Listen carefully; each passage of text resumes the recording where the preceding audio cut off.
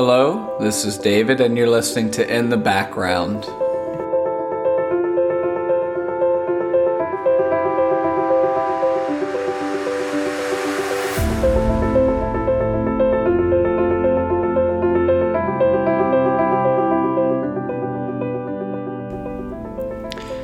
Hello, everyone. Like I said, this is David, and today I'm going to play a little clip, and I have a few verses here.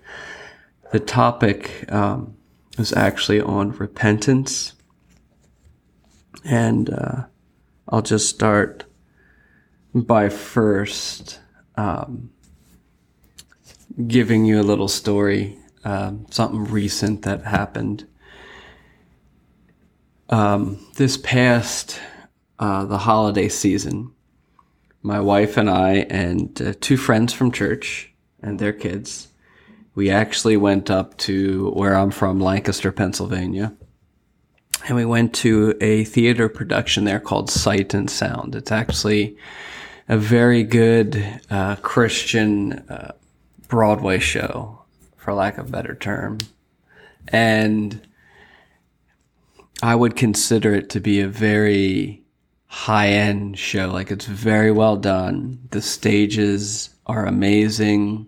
The music's amazing. The acting's good. It's just, they have live animals. It's an amazing, amazing time. And I've been to a couple shows, but this last show I went to was actually the story of David. And I'd have to say that it actually touched me in a very, very deep way, in a very profound way. And one thing that I realized when we were watching the play is that David was obviously a man after God's own heart, but something that I saw that was so prevalent in David's life was repentance. You know, there's been times in the story where I was watching it and, you know, I kind of leaned over to Clint, and he is actually a deacon in our church, and I'd consider him to know the Bible fairly well. And I was like, is this actually in scripture? He goes, yeah. He goes, it is. He's like, it's, you know, he rattled off what it was, and can't really remember what it was, but it was something. And I was just like, it's so interesting. But there were so many things that happen in the story. When you read it, you're like, oh yeah. But I've always been a visual person. And when I saw it with my own eyes, and, you know, the sin with Bathsheba, obviously it's like it's a family show. So it's not like there was anything dirty, but you saw the fall of David.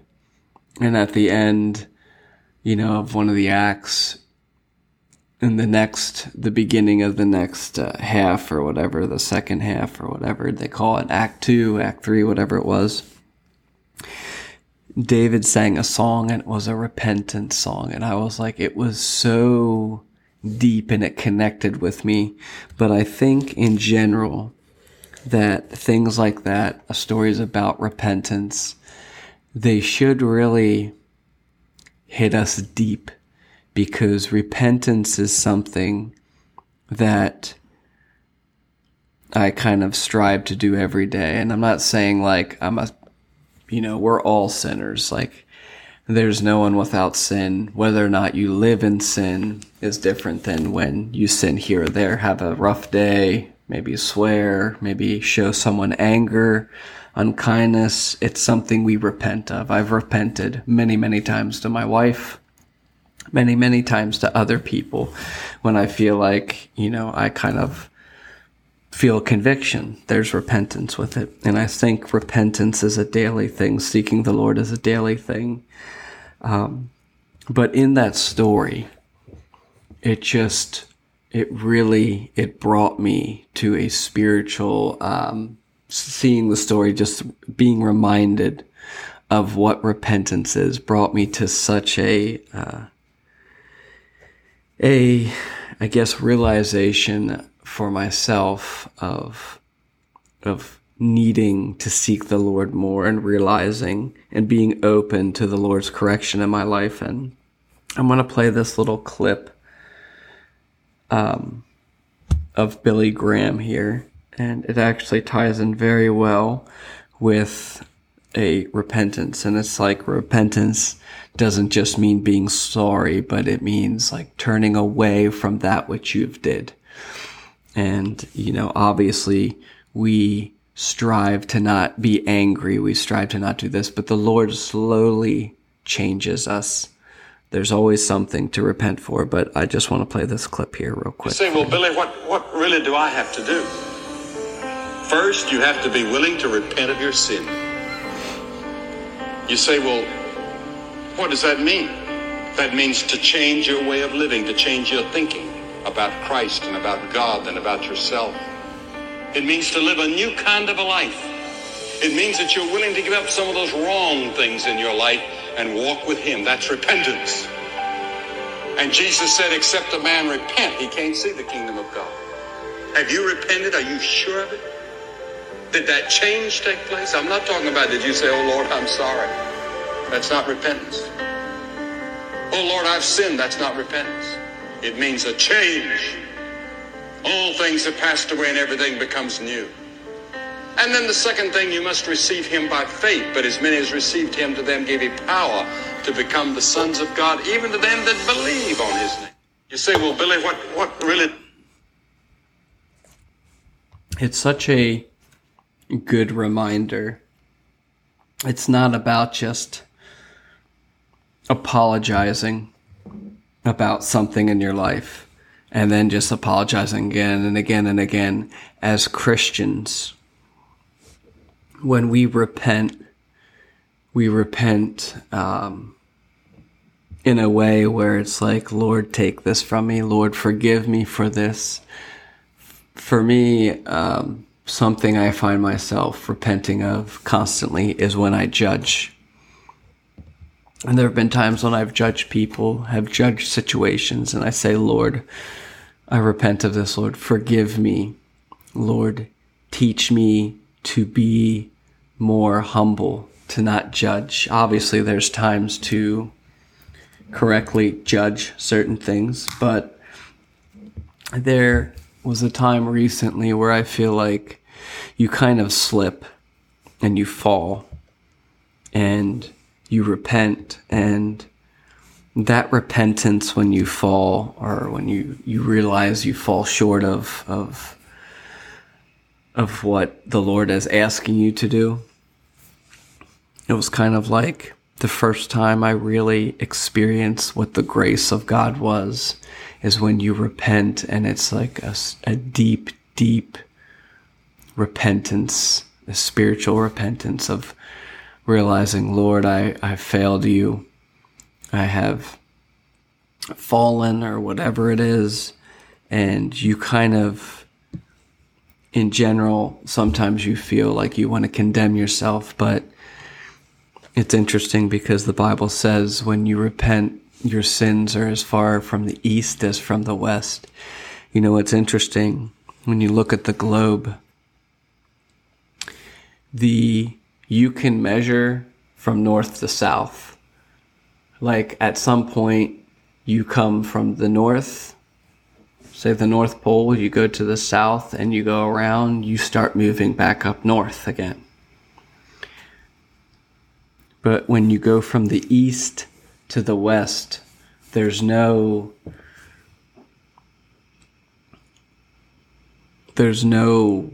measurement. If you go west and you continue to go west, you're always moving west. If you go east and you continue to move east around the earth, you're always going east. And when God says, I removed you as far as the east is from the west, there's no connection there. Whereas when you go from north to south, there is actually a connection where eventually you start going north and you start going south. So there is a closeness, the way I look at it anyway. Maybe that doesn't make sense, but I heard someone bring that up one time, and I'm like, wow, I never even thought about that. But then I took it obviously to that Bible verse. I just want to read some verses here. The first verse is 2 Chronicles 7:14. If my people who are called by my name will humble themselves and pray and seek my face and turn from their wicked ways, then I will hear from heaven and I will forgive them their sin, and I will heal their land. Another one here is Acts 3:19. Repent then and turn to God so that your sins may be wiped out, that times of refreshing may come from the Lord.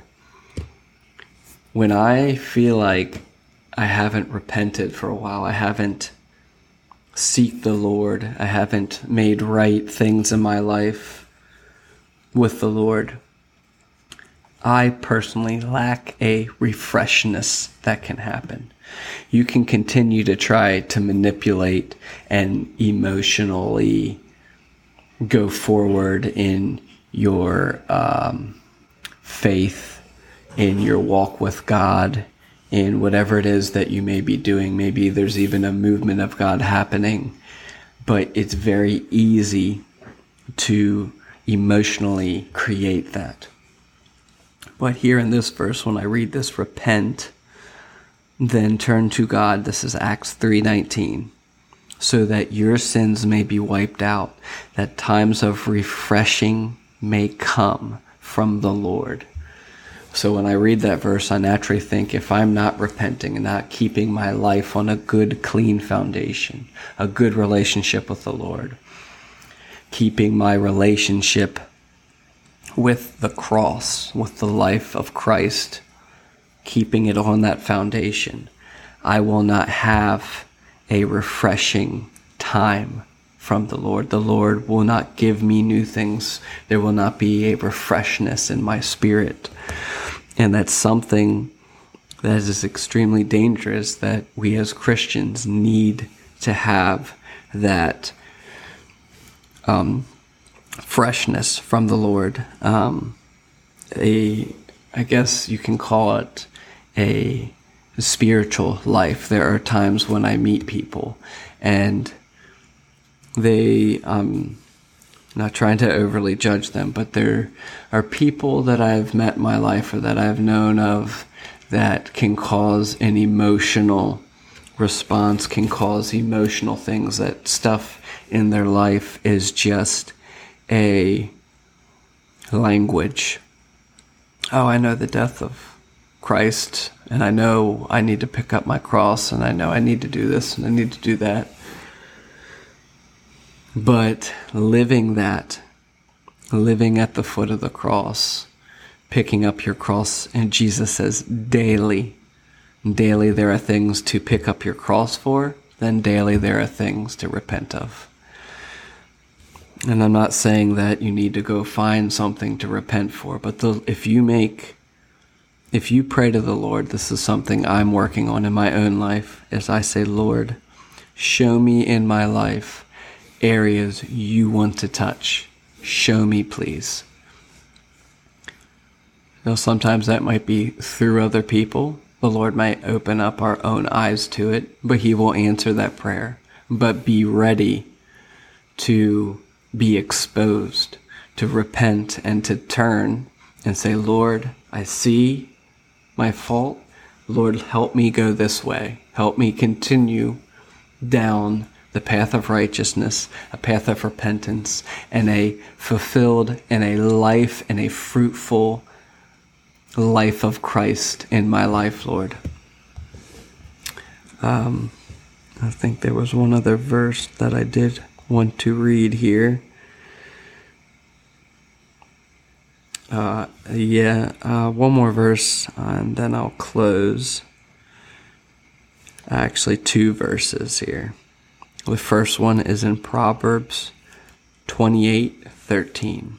It says, "Whoever conceals their sins does not prosper, but the one who confesses and renounces them finds mercy." Once again, we have a call to repentance for our good, for our health, our well-being. And the last one I'm going to read is in Matthew 3, verse 8. And it says, produce fruit in keeping with repentance.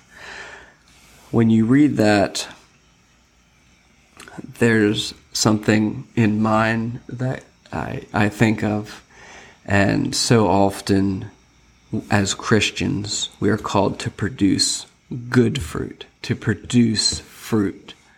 Here it says, produce fruit in keeping with repentance. So if there's not a repentance in our life, there's not going to be a fruit, a spiritual fruit in our life for us to change, to grow, and to be able to share our life with others. You know, as Christians, we go back to, I always go back to Ephesians 4:11. You go to church not to have an experience at church and then let that stay there. You go to church, you have an experience at church, you grow, you learn, you repent, so that you may go into the world and share the love of Christ, to share the gospel, to share, to repent and turn from your ways, to go to meet the Lord. Too often do we make church is obviously important. We're meant to meet together, to fellowship together, to grow together, but it's meant to build up. I'm going to read that verse real quick. Ephesians. And even this podcast, if you're listening to this, this isn't for you just to get built up with knowledge. This is encouragement for you and for me to go out and share. Ephesians 4, verse 11.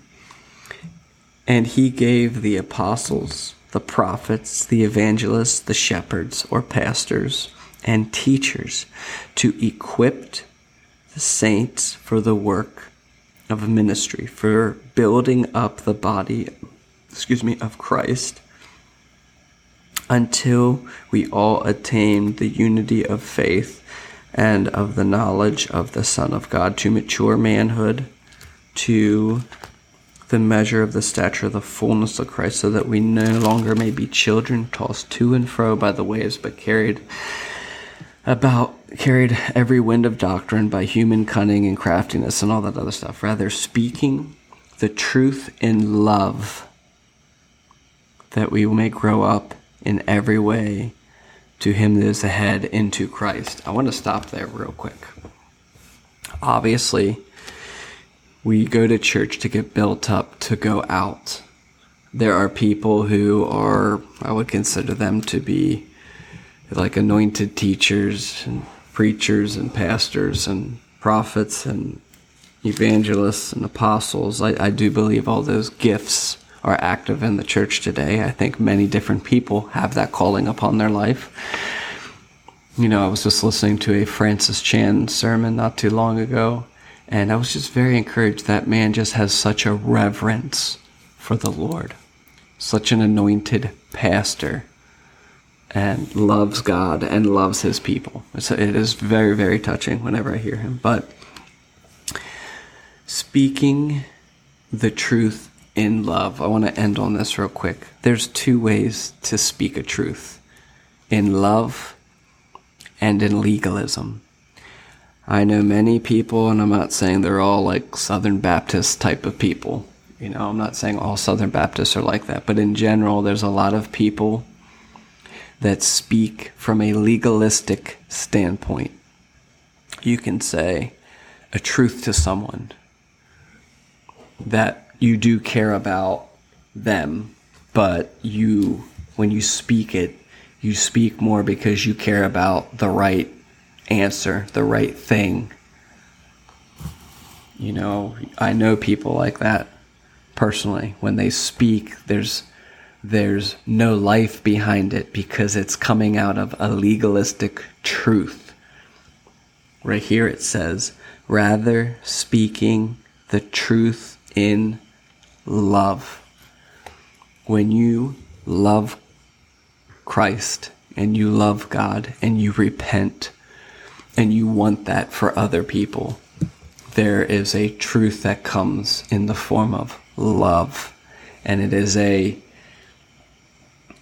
has such a strong fragrance of Christ, because when you come with truth in legalism, it just feels like a political statement.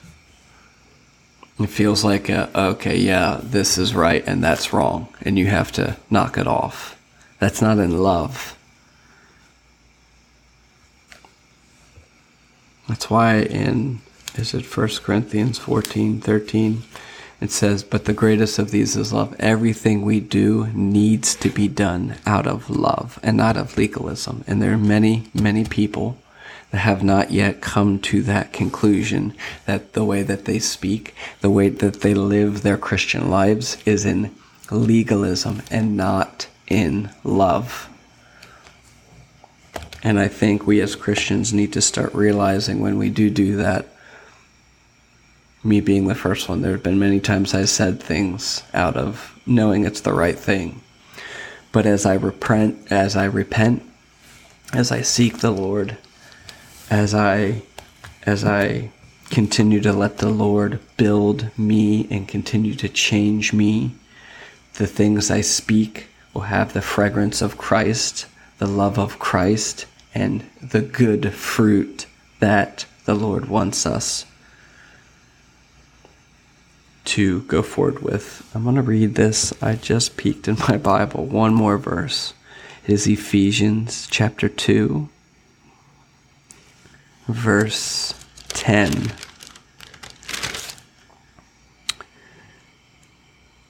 Where do I want to start? Let's start at verse 8. I actually have this tattooed on me, so don't judge me for having a tattoo. I got it when I was very zealous. Ephesians chapter 2, verse 8 till verse 10. For by grace you have been saved through faith. This is not of your own doing. It is a gift of God, not a result of works, so that no one may boast. For we are his workmanship, created in Christ Jesus for good works, which God has prepared beforehand, that we should walk in them. God, if you're listening to this and you're encouraged by this, God has work prepared for you. You are going to reach people that I cannot reach. You are going to talk to people that I cannot talk to. And likewise, there's people that I'm going to come in contact with throughout my work week, throughout my flexible schedule or whatever it may be, that God has for me. But we can't boast that this is anything of us. Can't boast that, oh, this is the right way because I understand this and this is what it is. It must come with love. And God, when God has work prepared for us, we will also be judged by what we do at the end of our lives. We're going to be judged on what we did with our life, what we did with our money. It's not my money, it's God's money. God has provided me with whatever set amount of money I have. It's not a lot. God has provided me with time. What do I do with that time? So, that being said, I want to thank anyone who's listening. Feel free to share if you want to share this. And do not feel condemned, but feel when I repent, I feel such a freedom and I feel the grace of the Lord on my life when I repent and I make a mistake. So let that be an encouragement to you because it's something I need every single day. So thank you guys for listening. Have a good rest of your week.